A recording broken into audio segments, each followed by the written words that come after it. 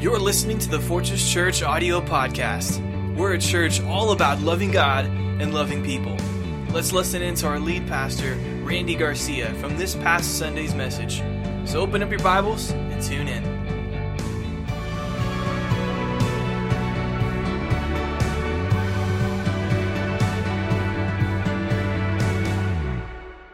Next Sunday, we're going to launch a new sermon series, and it's called The Voice. And we're not going to have a singing contest. No. We're going to talk about how can we listen and be attentive to the voice of God. How many of you want that in your life? Amen. Next Sunday, we're going to start a 4-part sermon series called The Voice. But for right now, we're going to close out this sermon series that we started the new year called It's What We Do. What have we been talking about? Well, a lot of people in this world say, I'm a Christian, I'm a believer, and they know how to talk the talk, but not everybody walks the walk, if you know what I'm talking about. So what do we do? What is the fruit of what we do as Christians? We've been talking about different things. Today, we're going to use a theme, we love unconditionally. And because I've chosen this topic because this coming Wednesday is what? Valentine's Day, is that right?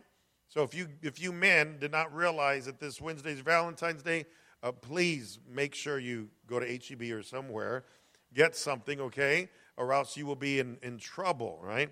And make this be some, don't be like the guy who ran up to, he went up to his buddy, and he saw the wedding ring on his buddy on the wrong finger. And he says, hey, do you realize you have your wedding ring on the wrong finger? And he says, yeah, it's because I married the wrong woman, huh? Don't be like that guy, okay? Please don't be like that guy, okay? All right. But today we're not talking about a romantic kind of love. We're going to talk about a godly kind of love that we can have towards other people. That's what Jesus speaks about in John chapter 13, verse 34. Jesus says this, a new command I give you, love one another.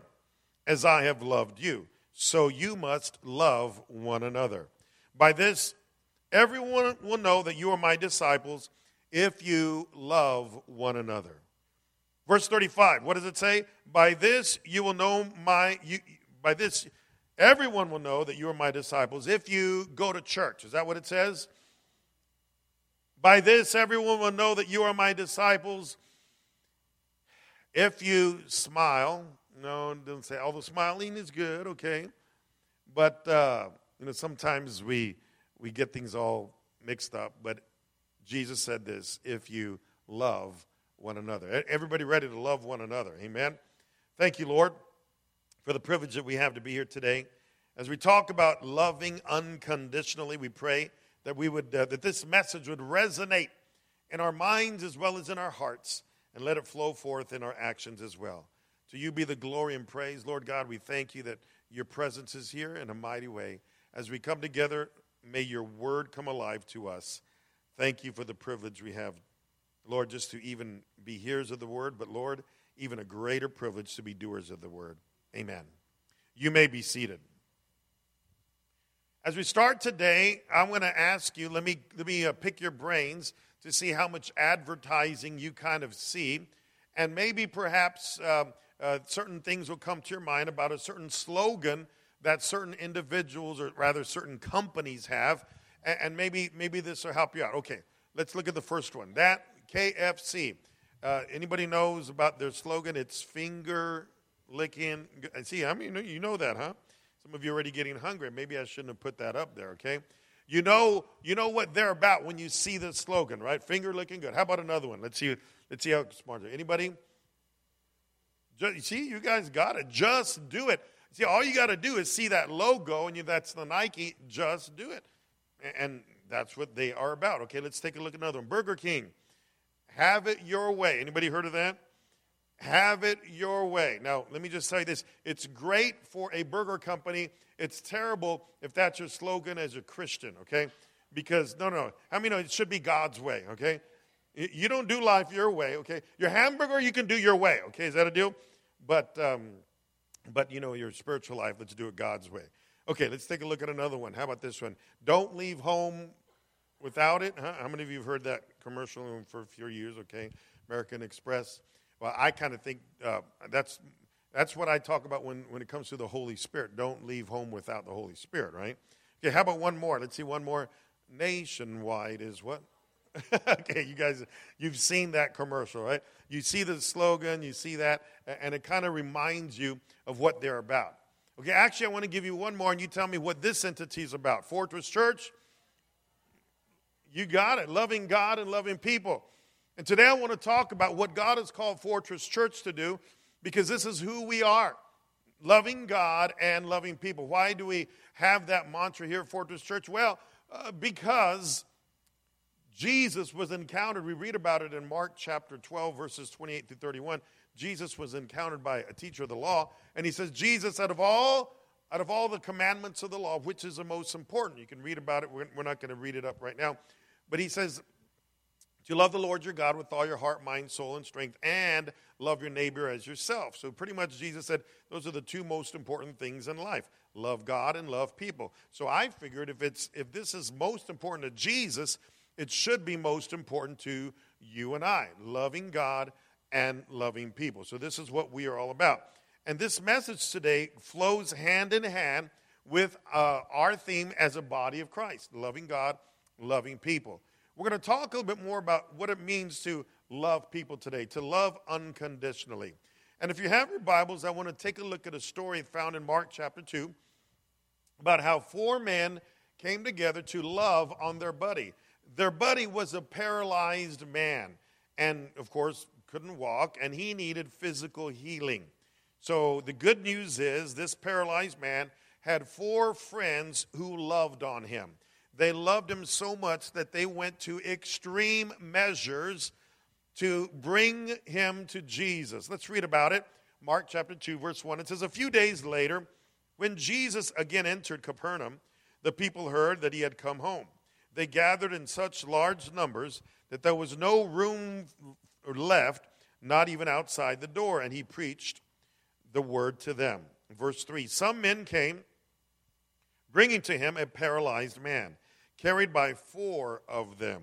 Since they could not get to him, or rather, since they could not get him to Jesus because of the crowd, they made an opening in the roof above Jesus by digging through it, and then lowered the mat the man was lying on.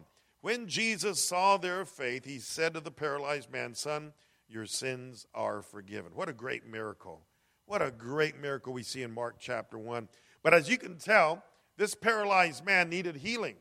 And he had 4 friends who loved him so much that they went to extreme measures to get him to Jesus so that he could be healed. So let's think about that over the next few minutes. Now, I'm grateful that we're all different. You know, life would be boring if everybody was like me or like you, okay? But we're different. We look different. We think different. There's so many different characteristic traits, and this is what makes up the beautiful body of Christ. So I wanted to take a look at these 4 men that we read about that carried their buddy and loved him enough to bring him to Jesus. I want to take a look at these 4 men and kind of identify 4 different characteristics of how you and I can love on people, much like these 4 men loved on their paralytic friend. Man number 1, I'm going to say this. He loved others by focusing on the needs of others. He loved others by focusing on needs of others.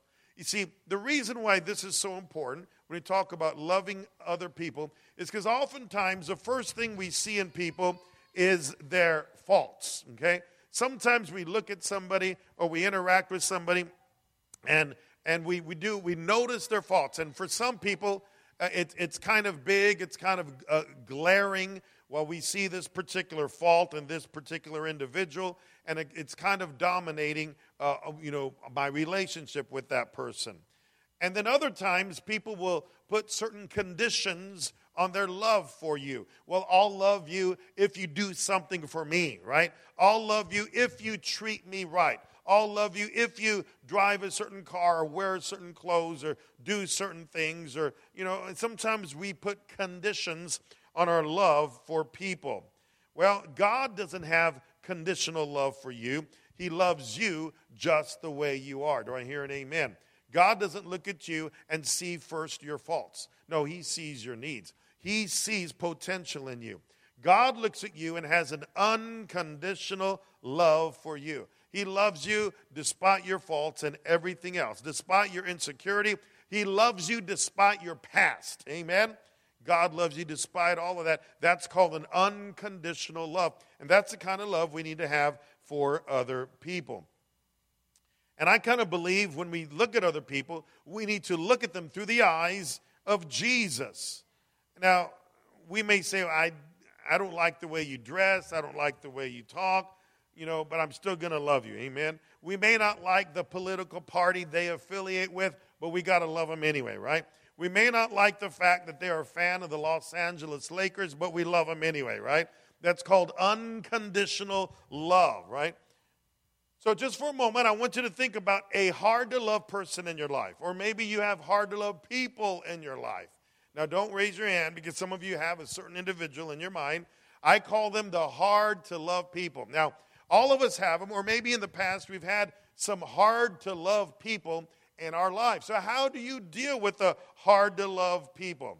Oh, perhaps it's that coworker who gets on your nerves. Or maybe it's the person who is constantly saying things behind your back. Or maybe it's that person who's just plain rude to you. Hard-to-love people. Reminds me of a story of a woman who was in a doctor's office, and unfortunately she was bitten by a dog with rabies. And it got to her so bad that the doctor said, I hate to give you some bad news, but you only have a few more weeks to live. We can't do anything about it. You better get your affairs in order because you soon will be your life will be coming to a close. Well, she pulled out a big legal pad and started writing names, just names of people, and the doctor says, wow, and a few minutes later she had a long list of names. And the doctor says, well, it looks like you got to say goodbye to a lot of people. She says, no, these are the list of people that I'm going to bite. Mm-hmm. Maybe she had a lot of hard-to-love people in her life, okay? That's not the way we're called to love or respond to the hard-to-love people. One day, Sally walked into a class to find a large target placed on the wall with several darts resting on a table nearby. Professor Smith told the students to draw a picture of someone they disliked or someone who made them angry. In other words, he says, draw a picture of your hard-to-love person, okay? Draw a picture, and then when you're done, come and put it on the wall here. So one by one, people were drawing their pictures of people that were hard to love, and they put it on the wall. And one girl drew a picture of her another girl who had stolen her boyfriend. Another friend drew a picture of his younger brother. Sally drew a picture of Professor Smith. I don't know whether that was a good idea or not, but she drew it. And so they put the pictures on the wall. And one by one, the students began to throw their darts at those pictures of the hard-to-love people and people who had treated them wrong and were ugly to them. And as soon as it was Sally's turn to get up with the darts, Professor Smith said, okay, everybody sit down. It's time to, we'll go on with our class. And so she was upset because she didn't get a chance to throw her darts at the picture she made of Professor Smith. Well, underneath all the targets of all those pictures, as the Professor Smith started taking them down, a hush fell over the room because as he was taking them down, what actually was behind all those pictures was a picture of Jesus. And as they took them down, the students noticed that when they threw darts at that person who was hard to love, it penetrated and it even affected the picture of Jesus. And soon afterwards, the picture of Jesus was marred and torn, and it looked pretty ugly. The students just didn't know that behind those pictures of the hard-to-love people was a picture of Jesus. Professor Smith said, as he quoted from Matthew 25:40, inasmuch as you have done it unto the least of these, you have done it unto me. When you're mean to other people, it's like you're mean to Jesus. And the students learned a big lesson that day. So how is it? How do we respond to someone who is hard to love?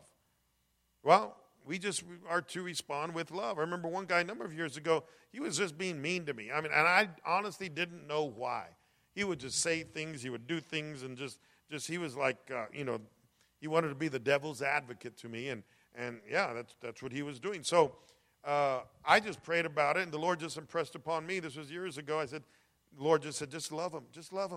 Don't respond. He's waiting for you to respond. He's waiting for you to retaliate. He loves that banter back and forth. He wants you he wants to anger you. But I responded in love. And guess what happened? He literally shut up. He stopped saying things against me. He stopped doing things against me because all he was getting back from me was love. Hey, I love you in the love of the Lord. I spoke life. I spoke blessings to him.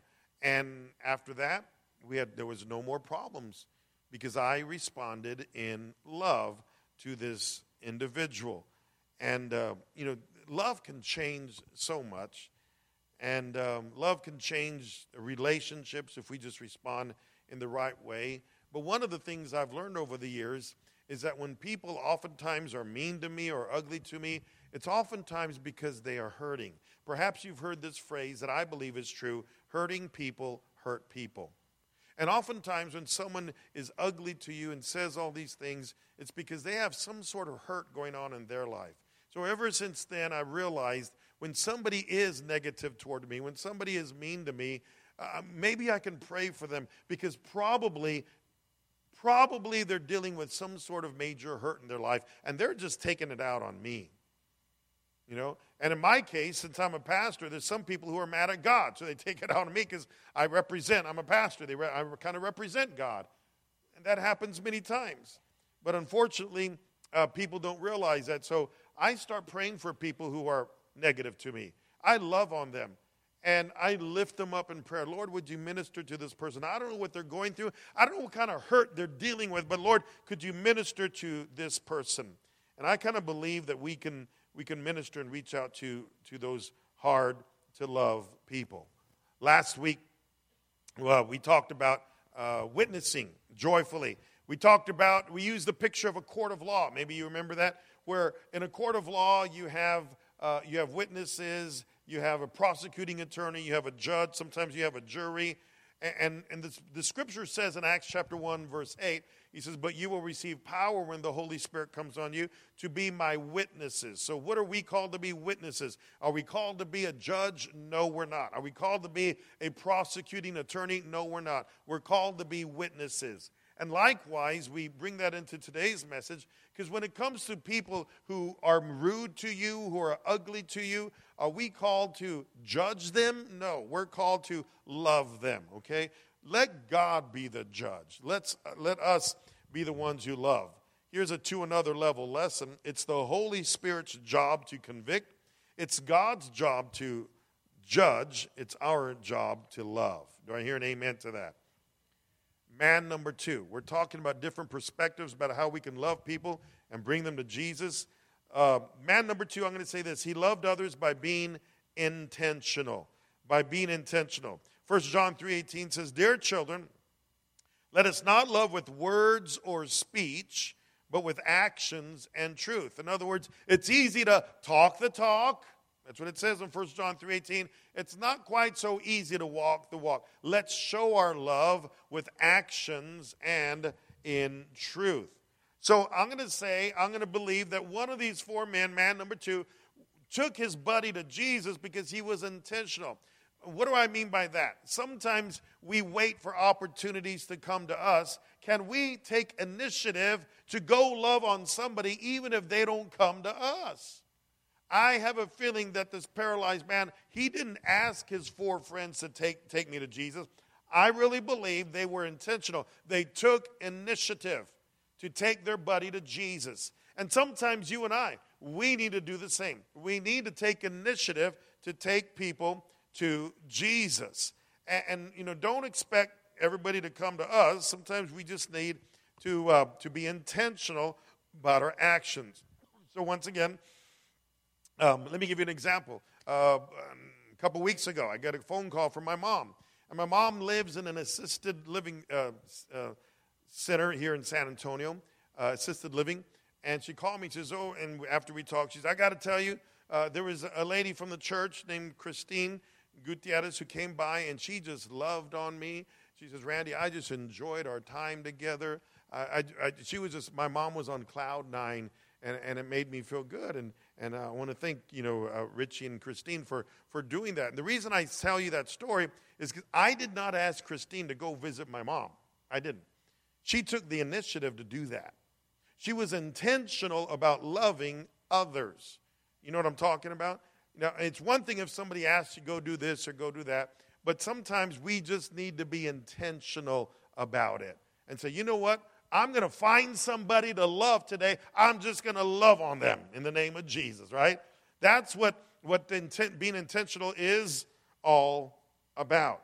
And I praise the Lord for that. Why do we as a church go once a month to the Wheatley Courts out on the east side and give out clothes and food and just, love on people over there? It's because we're being intentional. We plan to do something for the kingdom of God, and we're going to go out and do it. Why do we, as a team, about 2 hours a month, on a Saturday, go out and go through the neighborhood around Fortress Church and knock on doors and tell people about Jesus? And I praise God for those of you who do it, Brother Richie and Christine and Reggie and some others. Why do we do that? Because we are being intentional about loving people in our community. I mean, do we have 2 hours a month that we can do to be intentional about it? I believe we do. Yes, we live busy lives, but can we just spend 2 hours a month in loving people, being intentional about it, putting it on our calendar? I'm going to go, I'm going to do this outreach, I'm going to love on people. That's being intentional. And I praise God for the privilege that we can have to do that. Now, why is that so important? Let me give you something that we studied back a few years ago when we did the Talmudim lessons. Talmudim is a Hebrew word that means disciples of Jesus. But one of the things Jesus implemented is found to be true in so many studies of higher learning. Let me show it to you. It's called average retention rates. And what this is this teaches, according to experts, this has been proven true, that how we retain information is very important in how we receive it. For example, at the top, if you hear a lecture, then you're going to probably retain 5% of that lecture. Because it's a verbal thing, okay? Secondly, when you do reading, if you read something, then chances are you're going to retain about 10% of what you read, okay?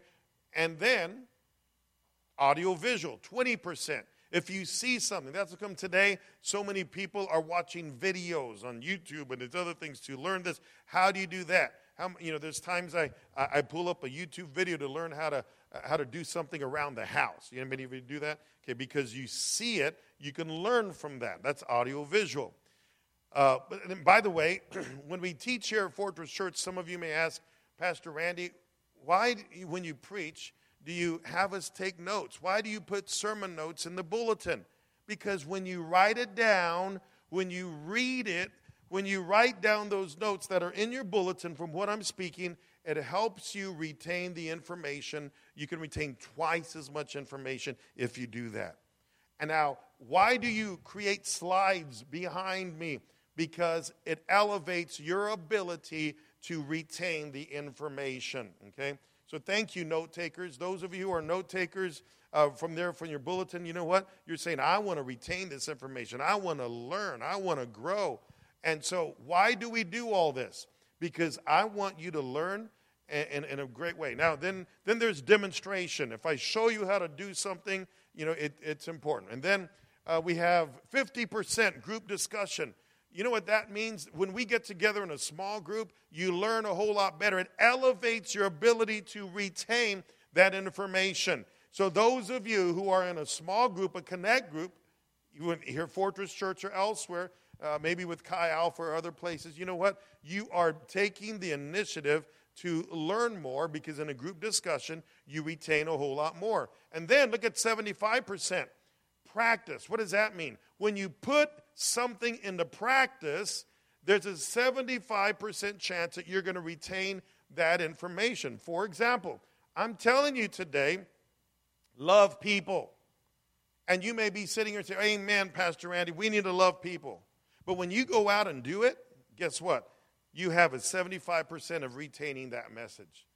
You see, it's one thing to sit here and listen to a lecture, but it's another thing to go out and do it, okay? If I know how to play the guitar a little bit, and in the past I've taught a few people how to play the guitar, and it would be one thing for me to sit and say, okay, here's the key, the chord G, here's D, this is how you do it. And if this person is watching me, okay, yeah, I see that. That's a lecture. But you know how they're really going to learn? When they practice.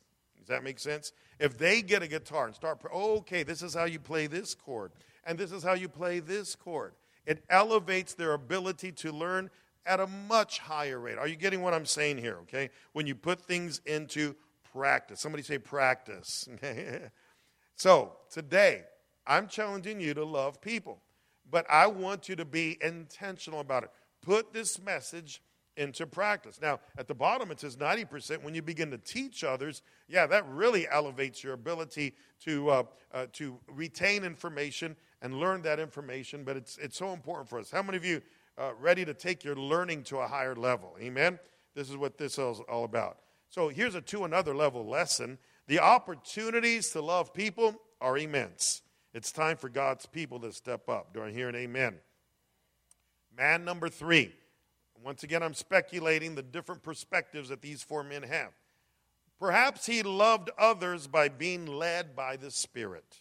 He was led by the Spirit. There are times that the Spirit says, go minister to this person.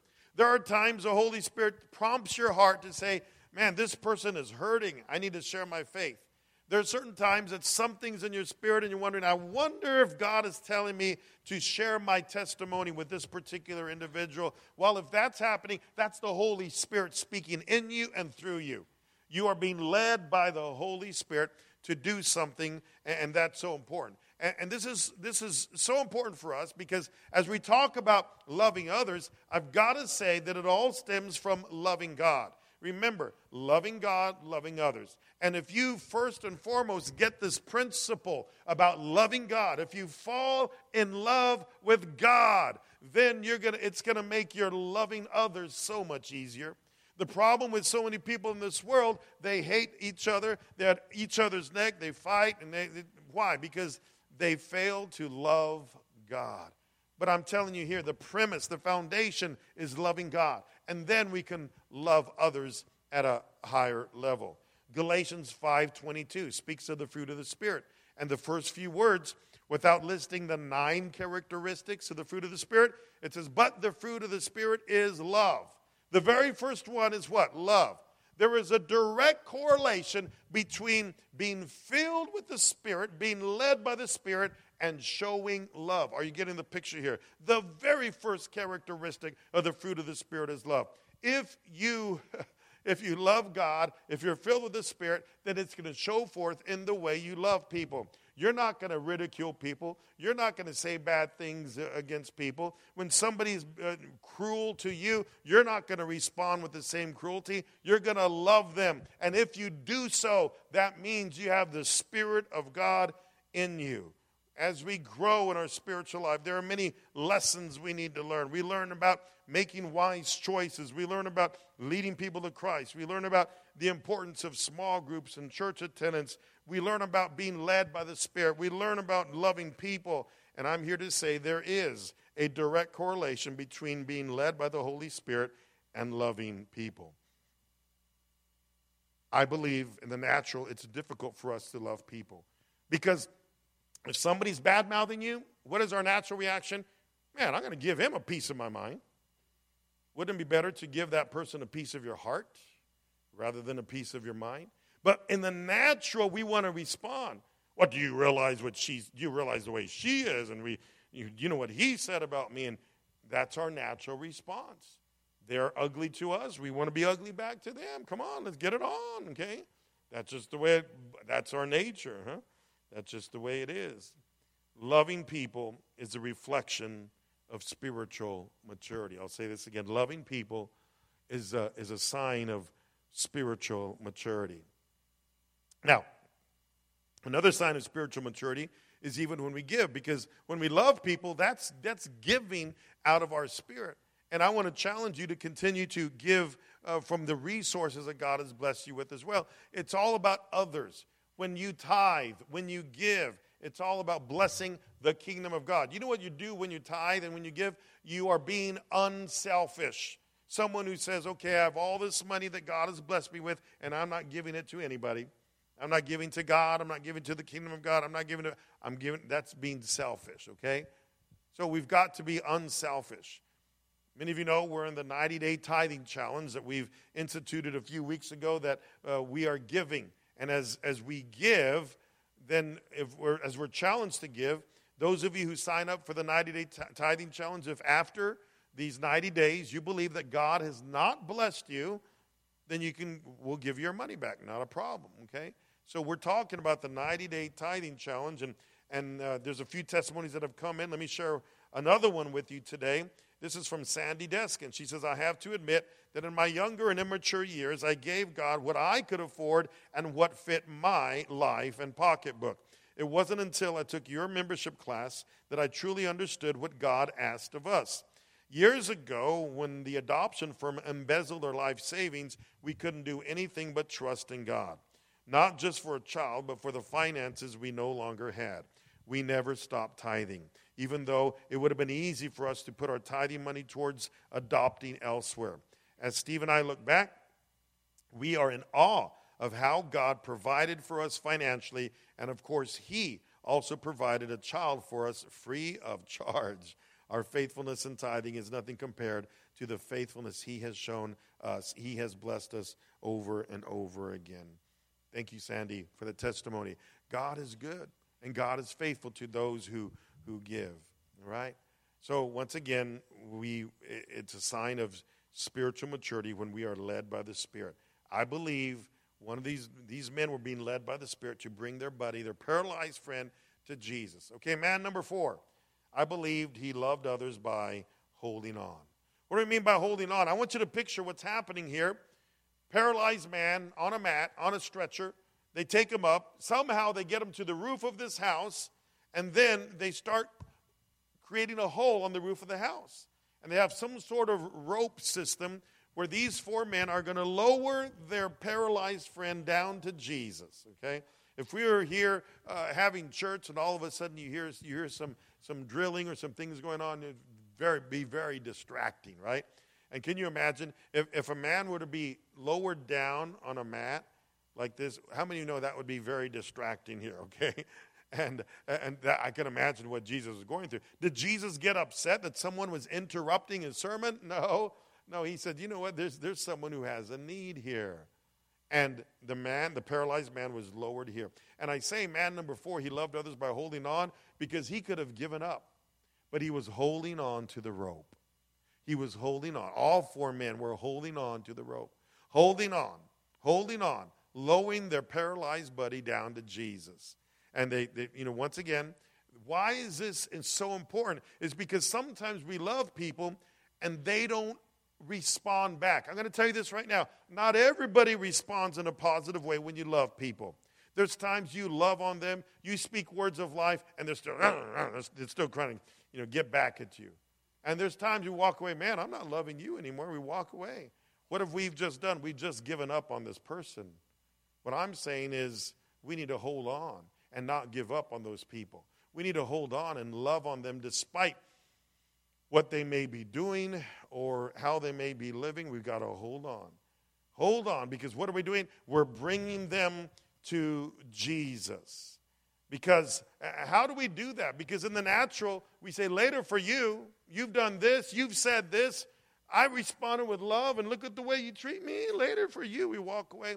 But if we understand the fullness of God's love, then we can understand how we can love others. That's our topic this week on our Digging Deeper Notes. Every week we have Digging Deeper Notes. This week it's called The Fullness of God's Love. This is for any Connect groups or personal Bible study. Those notes are available at the Connection Hub. We do this because it flows with the sermon.